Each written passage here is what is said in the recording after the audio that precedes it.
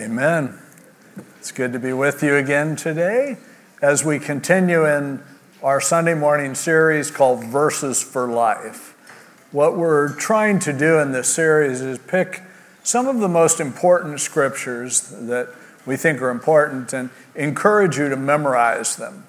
Memorizing scripture is something that's kind of fallen out of vogue to a great degree thanks to technology. But memorizing scripture, putting God's word in your heart, is so essentially important because not only for your spiritual growth and for your knowledge and information, but as a spiritual activity of meditating on His word, because it's in there and you don't have to look at the words and pull them up or listen to them, that it's already there. And so I hope that you at least consider, and for these scriptures, I've tried to pick some of the most important ones, but I'm limiting it to something that I think is manageable for you to memorize in a week. So the idea is we go over a passage on Sunday morning, and I encourage you to spend the next week memorizing that passage after we try to bring some ideas out of it that may help make it more fruitful for you as you consider what it is that God's word says. So there are so many important verses, it's hard to pick, but we pick these kind of in order that I go, ooh, you got to know that. Well, the one today is from Isaiah chapter 53. Isaiah 53 is maybe my favorite chapter in the whole Bible. It goes back all the way to when I was a student at Biola, and Dr. J. Vernon McGee would come and teach our Bible class like once a semester. It was Dr. Mitchell's class, but he would get J. Vernon McGee, who was his Bible teacher, to come in once every semester and teach. And so Dr. McGee taught us on Isaiah 53, but one of the things that he did that really jumped out at me was he said, take out a red pen. And he said, I want you to draw a red heart around the entire 53rd chapter of Isaiah. Because he said, this is the heart of the Bible right here. And so I thought, well, if it's that important, and as he taught through it, I realized how much was there.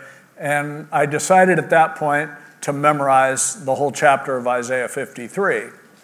But I'm not stupid. I'm not going to expect you to do that this week. If you do it, you get bonus points. But I'm just going to focus in on verses 5 and 6 of this chapter. And I think that's very manageable for you to learn these. Now, Isaiah 53 is about what theologically we call the atonement. The atonement means that when Jesus died, it was for us. There was some way, maybe several ways, in which Jesus coming and dying on the cross is transformative for us in our lives. Now, we often, when we think of, okay, Jesus died for us, typically we go right to the idea that Jesus died so that we could go to heaven. But there's so much more in the scripture than that. It's certainly true that Jesus, well, in John 14, one of these days we'll get to it, that he's preparing a place for us and he's going to receive us unto himself. So it's certainly true that Jesus died so that we could go to heaven. But Jesus died for a lot more than just that. And I think we sometimes ignore that. As evangelicals, we emphasize so much praying the sinner's prayer and accepting Jesus, a term that's really not a biblical term. It's a cultural term, but we think of it as a transaction. The problem is, the Bible doesn't promise heaven to people because of what they believe. There's more to it than that. In fact, Jesus, when he talks about, in the Olivet Discourse, when he talks about the judgment someday, the judgment is not made based on what people say they believe. It's based on how they actually live their lives. And Jesus died to change everything about us, to make our lives so much better. And a lot of times we just aren't cognizant of that. And I think it's important that we would be cognizant of this, especially in this 53rd chapter of Isaiah, where there isn't anything about going to heaven, But there's everything about the cross and what it means to us and what it does for us. So it's something that you would do really well to reflect on and take it beyond just, okay, I believe, now I'm going to heaven, now I can get on with my life.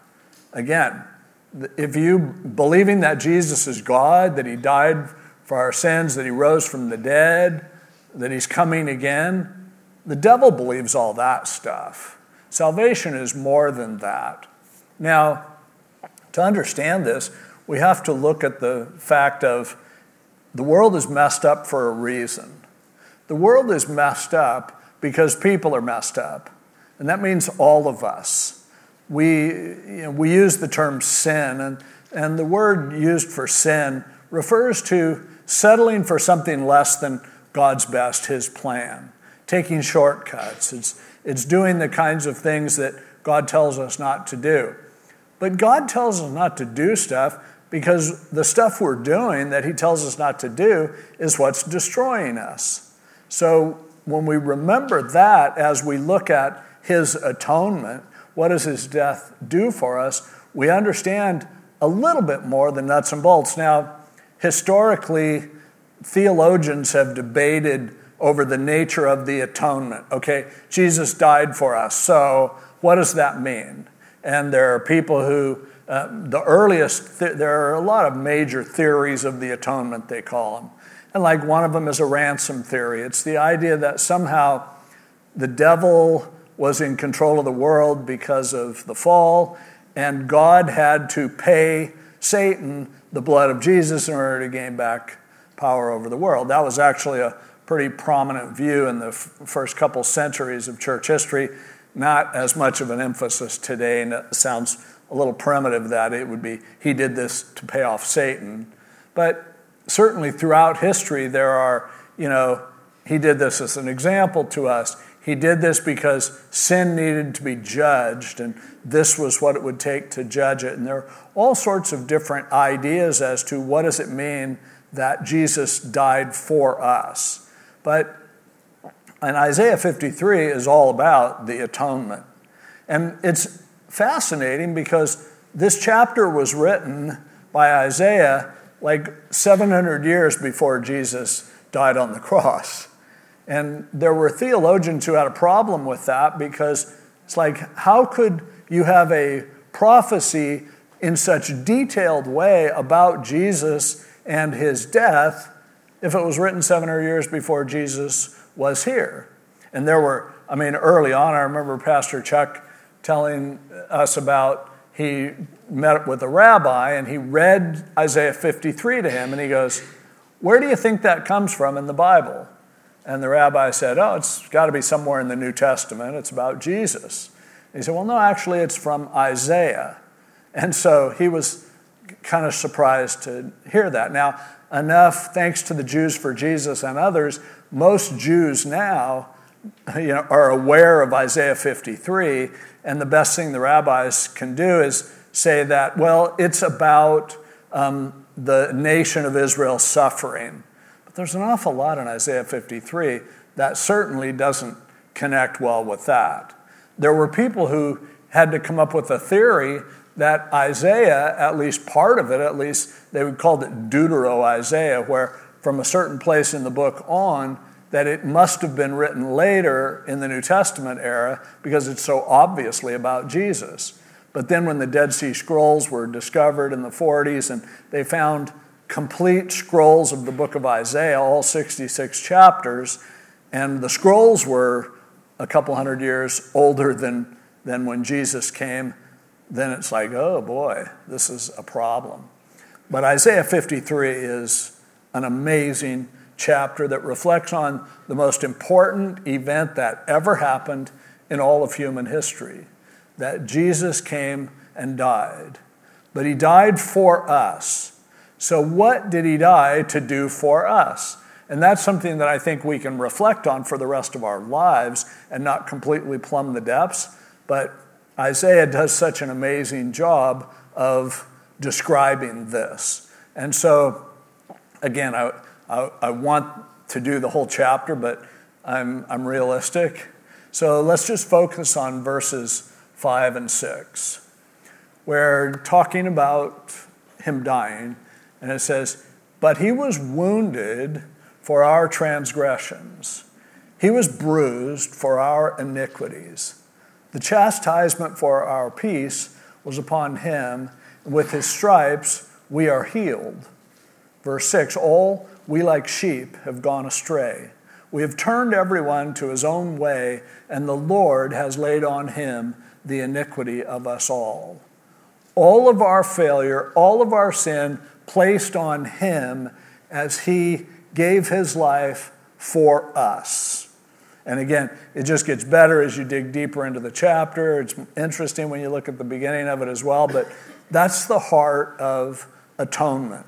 That's the heart of what does it mean that Jesus died? Why is the cross so important to Christians? Why can we not get beyond the cross? Why is it that somebody like the Apostle Paul would say, even though he taught about resurrection and everything else, but he said, when it comes down to it, I preach Christ and him crucified, period. We can't afford to get past it. It is looking at the cross and considering its implications is not just some Catholic thing. It's a Christianity thing. It's a Jesus thing. And it goes all the way back to where it was, this is the best chapter in the Bible on the atonement. And it was written 700 years before Jesus even was born. So as we consider these verses, let me kind of walk through it and give you a little more zoom-in detail. But if you think of it this way, his death was designed to fix the things that are ruining our lives. So as we look at what his death did, we begin to get hints as to the kinds of things that we are doing to hurt ourselves. The kinds of things that we are doing that ruins our lives, that causes us to settle for less than God's best for us, okay? So first of all, he was wounded for our transgressions. That word in Hebrew for wounded is a word that literally means pierced, drilled through. If they drilled through something, it uses this same word. So it's referring specifically to the nails that were driven into his hands and feet. And so he was wounded, he was pierced for, as it says, but he was wounded for our iniquity. The word iniquity doesn't mean necessarily a lot to us, or for our transgressions, I'm sorry. The word for transgressions is a word that refers to rebellion. It's like, I don't want to submit to authority, and so I am doing what I want to do instead. I mean, that's a pretty good description of kind of what sin is, but it's a particular facet of who we are that's really important. It's like, did I mess it up? He was wounded for our transgressions. He was bruised for our iniquities. So transgressions are rebellion. Now, I got that straight? Rebellion, and all of these things that he talks about aren't equally with each of us. But you have to ask yourself, do you have a rebellion inside of you that makes you want to just not do what you're expected to do? Now, we all have this to varying degrees. Some of us are plagued with a sense of, if you want me to do it, I deliberately don't want to do it. Little kids can be that way. Oh, don't touch it? I want to touch it. There's something within us often, and it can really mess you up. That spirit of rebelliousness, that spirit of, I don't want to submit to authority, that's something that needs to be addressed if we're going to stop destroying our own lives. And so when he was wounded, it was for our transgression, it was for our rebelliousness, it was for that rebel spirit, first of all. So how does this work? Okay, I want my way. We know that goes totally against what God wants, but it isn't just because we contradict what he wants us to do. There's a part of us where our rebellion destroys not just a connection with God, our spirit of rebellion destroys our relationships with others. It destroys our effectiveness in a lot of areas of our lives. If we can't get past the idea that I want to be contrarian and do everything against what people want me to be, then we short ourselves in so many ways. We tear up our own lives. So how does Jesus, being pierced, do that? He willingly allowed them to drive nails into him. Now, you say, well, I just want my way. I'm doing this because I feel like it. I'm doing this because I don't like anybody telling me what to do. I don't take garbage from anyone. And so, sorry, that's who I am. And here is the perfect God-man saying, nail me. Put those nails in my hands. And so Isaiah, in predicting it, says, you think that you can rebel as a matter of a knee-jerk reaction to things, that the first thing that you want is you don't want to be told what to do. And you look at Jesus on the cross, and somehow you think you're superior to him. He showed you what it was like to, and as we read on, he talks about he didn't even open his mouth in protest. So Jesus had every right and every ability and capacity to stop what was going on. And yet he showed us that sometimes in life, you have to resist what's inside of you that wants to rebel. And you just go, you know what? We can do it your way, and I can still win. I can still become everything I'm supposed to be. And that's such an important lesson to learn in life, that we would, instead of thinking that I need to push back against everything that anybody wants me to do. There's a fly buzzing around me, some demon. But instead of that, I look at him suffering on the cross, and I realize rebellion against what somebody wants me to do is not the way to win. It's not ultimately the best response. Because, see, in reality, the more rebellious you are, the more you are controlled by those who want to control you. So if they're saying, here's what we're going to do to you, and he's saying, no, I don't care what you think. That wasn't as amazing as the fact that he said, you know what? We can do it your way. I don't have a heart to rebel against you. I have a God who's greater than that. I am greater than that. And so Isaiah would let us know, hey, there's something about rebellion that happens on the cross that can help us to discover how we don't have to live our lives always in rebellion. There's a time, you don't just do everything everyone wants you to do. We see plenty of examples of Jesus standing up against certain things. But if in this situation, his love for us was so great that he was willing to submit to what he had to submit to in order to get this taken care of, then should we ever consider, sometimes my will isn't number one. Sometimes sometimes my rebellion doesn't serve me as well as I would like it to. So, he starts with that. His wounds were for our rebellion.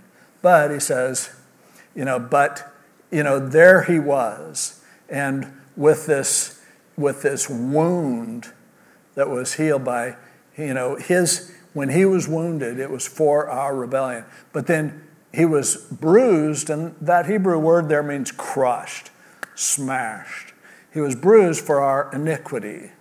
And the word iniquity is a word that means, it's the idea of you take something and you twist it. You bend it. The root word there means to twist or to bend. And so what he's talking about in us is that we have sometimes a knee-jerk reaction that whatever is there, we want to turn it into what serves us well. we want to turn every circumstance into what makes me look good, what gives me what I want. And so rather than just accept what it is that God says, whatever it is he does, I want to twist it to fit me. We do this with the Bible all the time. We pull verses completely out of context because we make it say what we think we want it to say. But again, it's a natural, and some of us have this greater than others. Like I say, I'm rebellious to the core. If you tell me I have to do something, I don't want to do it. And being able to put a spin on something, that's something that makes sense too. Let's take this and let's turn it into what I really want it to be. And a lot of times we look at things that happen in our lives that as if God wants to take what's happening and turn it into something great. There are times when he does that, but he allowed himself to be smashed rather than to say, you could put a good spin on this. We need to be really careful when we take what God says and then we put a spin on it to get it to say what I really want it to say. That's, either we need to be saved or we don't. One of the things we need to be saved from is our tendency to do spin control, to interpret things in the way that we want them to be rather than to allow what happens to happen. And when you see Jesus on the cross, it would have been pretty simple for him he's being taken, he's carrying the cross, all this is happening, and imagine, boy, I can really blow people's minds if all of a sudden I come down off the cross. That's why the evil people were telling him to do it. They thought, this will be a way better show than if you just die. But he's not into coming up with the best show that he can make. He's not in the entertainment business. So no spin, no twist, no changing. He's submitted. He's a picture of complete submission. And it's interesting that he is submitting to evil people in this circumstance, but that's the way that he submitted to God. So, not only is he, somebody who, as he was pierced, it was, you understand that, okay, I don't need to do what I want to do. But then as he was smashed, there was also this sense of, I needed to address this thing in me that makes me want to put a twist on things. And so he untangles that and helps me to accept things the way they are instead of me trying to make things the way they are. Our job is not to manipulate people. Our job is not to, how can I do what I want to do to get you to do what I want you to do? The cross shows us, no, that is not the way.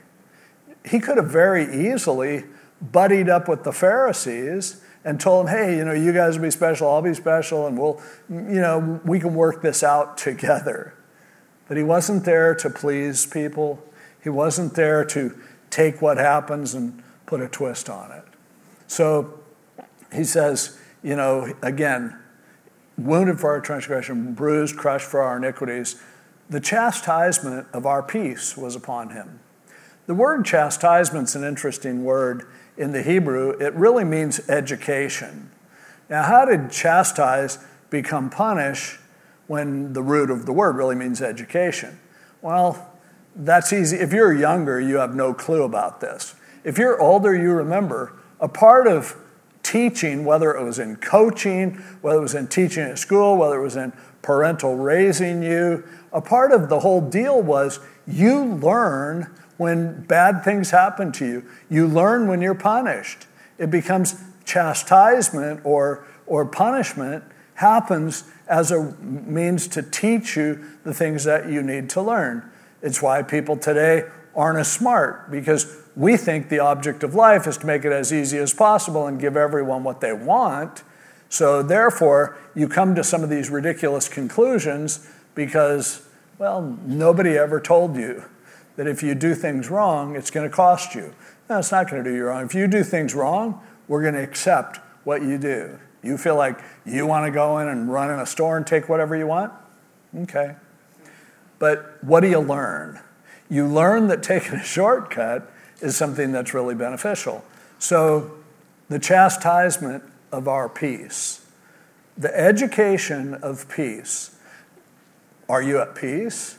Do you really have a sense of things are good, things are fine, I'm okay? I mean, Jesus is in this horrible moment on the cross, and yet in the end, he's like, Father, into your hands I commend my spirit.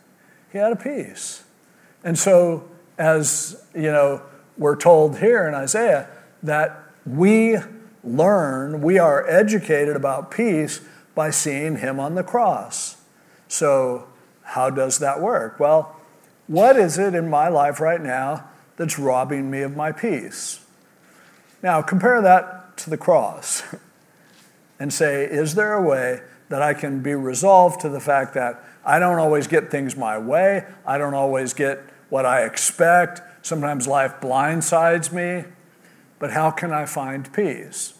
And one of the surefire ways is to consider Jesus hanging on the cross and realize he had peace in that moment. He was in a lot of pain. He felt like the Father was deserting him, and yet he committed himself to the Father.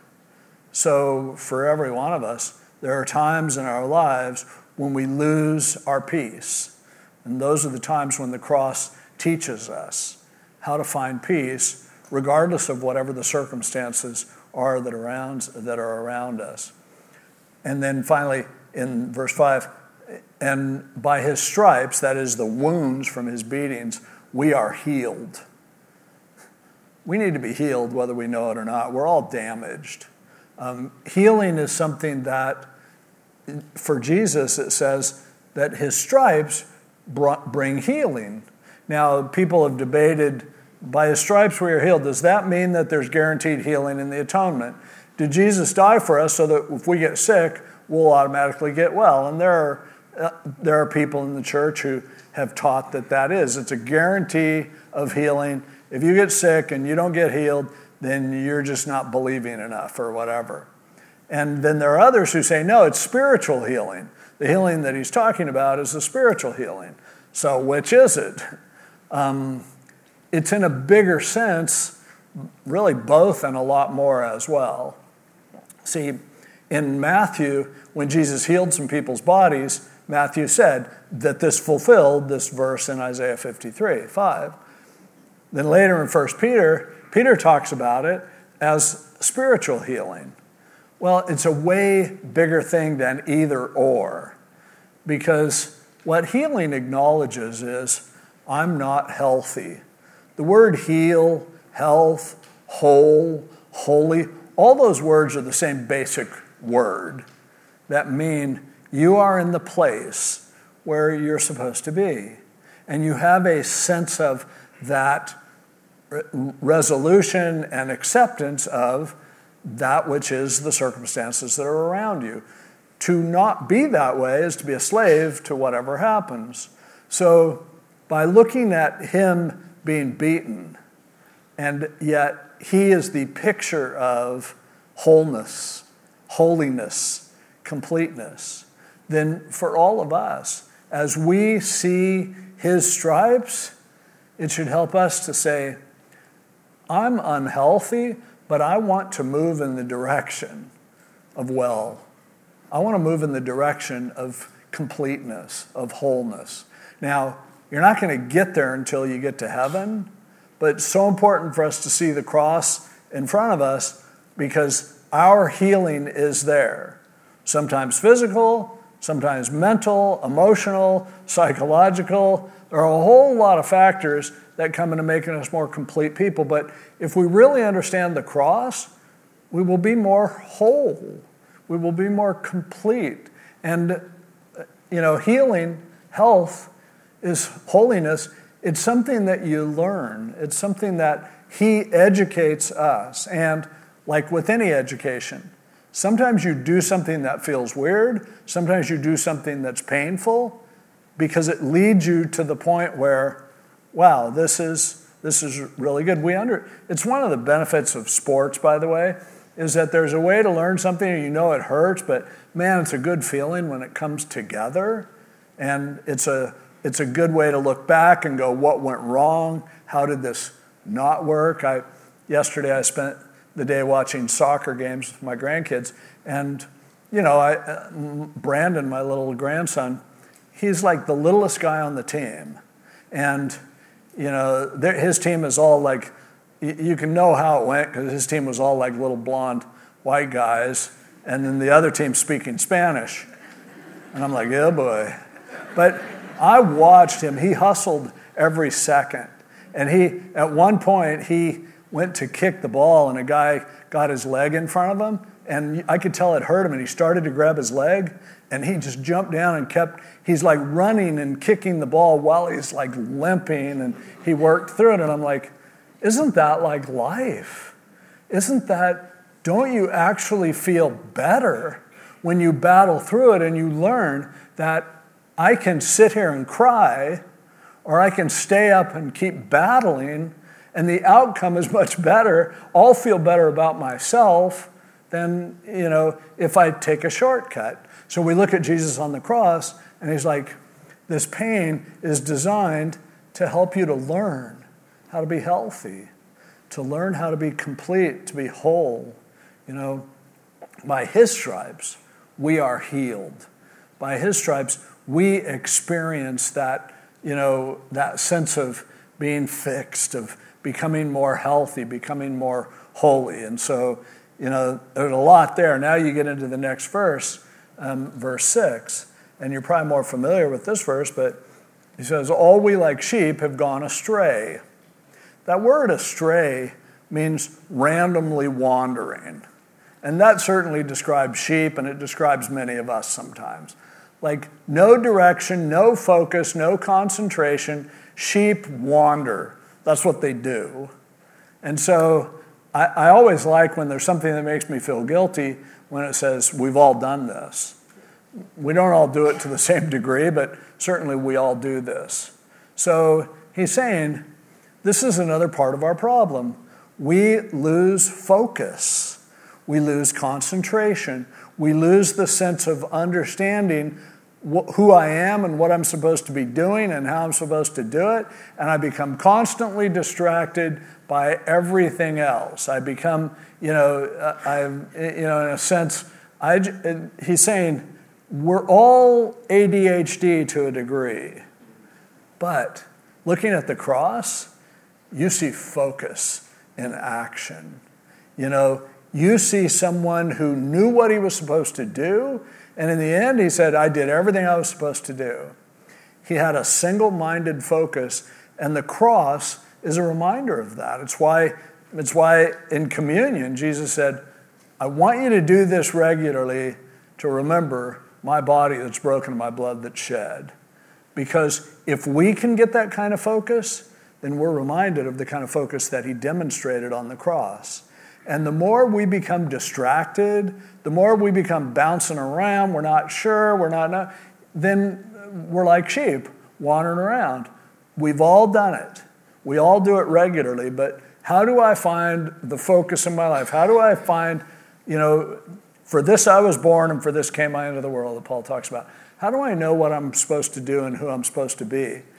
He calls us to discover that, and it's going to be a hint. Look at the cross and say, what is it that is my cross to bear? Jesus said, if you're going to come after me, deny yourself, take up your cross and follow me. So have you figured that out? Have you found that focus? Looking at the cross, looking at Jesus' death, reminds us of that single-minded focus that he had, that he knew what he was there to do and he was going to do it. Now, he hasn't called each of us to die in the same way that he does, although we're all going to die.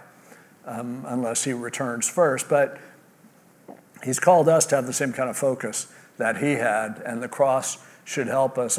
When I look at the cross, and it's why the cross became such a huge symbol for Christianity, is that you look at that cross and you're reminded a single focus that Jesus had, and he did it for us.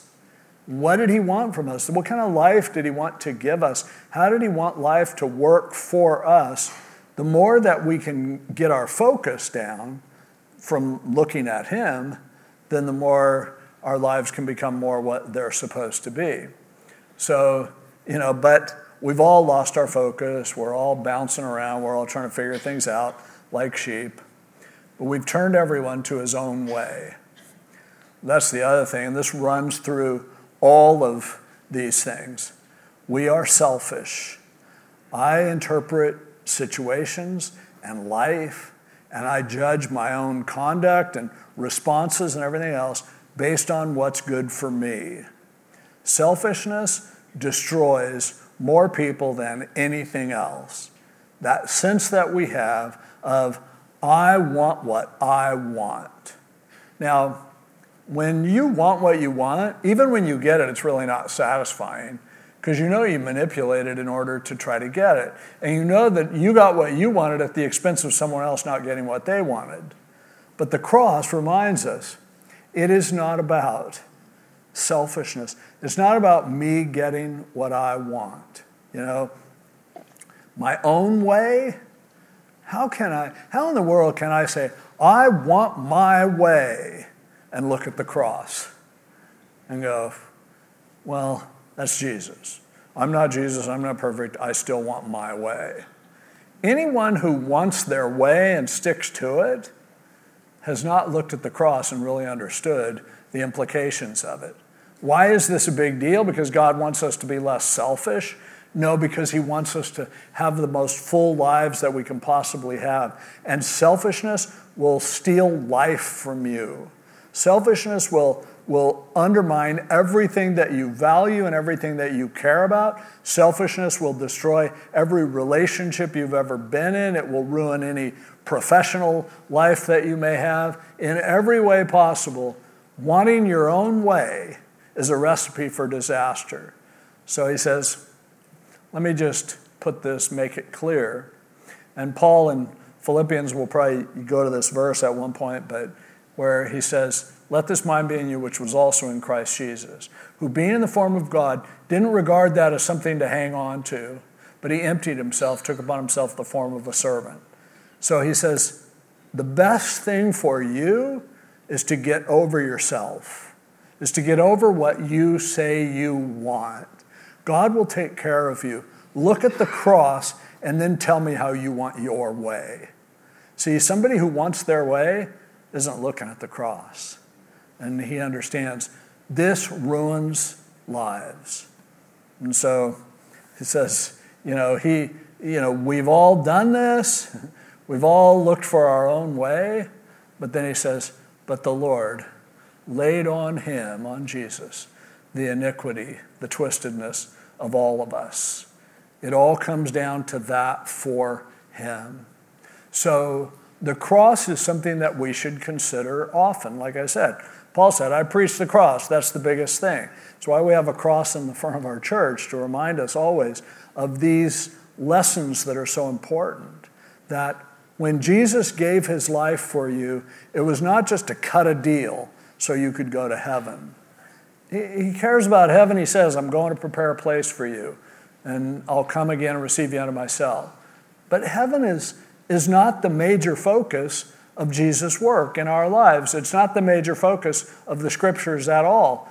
For Isaiah, he doesn't even mention the afterlife because you understand, no, what he wants is to make your life rich and full now. And for him to do that, he's got to fix what's broken in you. And when you understand the cross in all of its implications, you just realize how amazing that is, what Jesus did on the cross, that gives us the ability to follow him into the life that he has for us, into everything that he wants for us. And later on in the chapter, he goes on and talks about, and this is like one of the most mind-blowing scriptures ever, where it shows Jesus suffering on the cross, and it says that the Father would see the travail of his Son and be satisfied. For by his knowledge shall my righteous servant justify many, for he will bear their iniquities. He's like, God would see him being crushed, and it would please the Lord to crush him because of you and me. And that's like, wow. How amazing. He was thinking of us. The Father, when he saw his Son on the cross, he was thinking of us. He wanted us to discover what life can be. And that's something I can't fathom. Because if I was on the cross, or my son was on a cross, I'd be thinking of me. Our Father was doing just the opposite, and that's amazing. And the whole thing started, in the beginning of the chapter, it describes Jesus in a way that is so surprising for us. Because again, all of this is counterintuitive to the way that we regard everything that there is to our faith. And so as he describes Jesus, in the beginning of the chapter, he goes, who would ever believe it? Who would believe our report? He will grow up before him as a tender plant, a root out of the dry ground. He has no form or comeliness, and when we see him, there is no beauty that we should desire him. He was despised and rejected of men, a man of sorrows, acquainted with grief. We hid, as it were, our faces from him. He was despised, and we esteemed him not. So Jesus, that completely eliminates the idea of Jesus as being this beautiful-looking model. It's clearly Isaiah saying, no, when you see him, there's nothing about his looks that would make him stand out or be special. In fact, the way he looks and even his depression is something that would probably push you away. Think about this. This Jesus who's hanging on the cross, according to Isaiah, was anything but attractive. He looked probably much less like Jim Caviezel and much more like Danny DeVito. We're like, oh. I said that first service and somebody's like, oh, that's blasphemous. Tell Isaiah. It could be worse than that. But he came to connect with all of us. We don't all look like Jim Caviezel, but we worship a Savior who understands, man, I hurt, I feel lonely, I'm sometimes depressed, but I went to the cross because I love you that much. And that for me is just like, wow. So spend some time, if you have some time maybe this week, memorizing verse 5 and 6 for sure, and going beyond that if you want as well. You'll get extra credit. But the atonement, what Jesus did for us, nothing more important than the cross of Christ, according to Paul, and according to Jesus himself, and according to Isaiah. It came down to this. So I would encourage you, as you consider these truths, to ask yourself, what's the cross doing in my life? How is it helping me to become more healthy? How is it helping me to become more focused? How is it helping to make me less selfish? How is it helping to make me untwist what's there, to become less rebellious? Because if the cross isn't doing that, the cross isn't doing anything. This was his intent. This was what he desired for all of us. Let's pray. Lord, thank you for this amazing picture 700 years before it happened of the cross. May we never lose sight of the cross. May we never lose sight of what you did on the cross, and you told us, keep experiencing this. Keep celebrating my death. Keep remembering my body that's broken, my blood that's shed, because everything in us that is destroying us can be remedied when we look at you on the cross. Please teach us this. And I thank you that the cross wasn't the end, but we're not at the end yet either. So help us to live every day in connection with you instead of just waiting and thinking that somehow everything is going to be fine in the end. Help us to connect with you in a personal way. And I pray this in Jesus' name. Amen. Let's all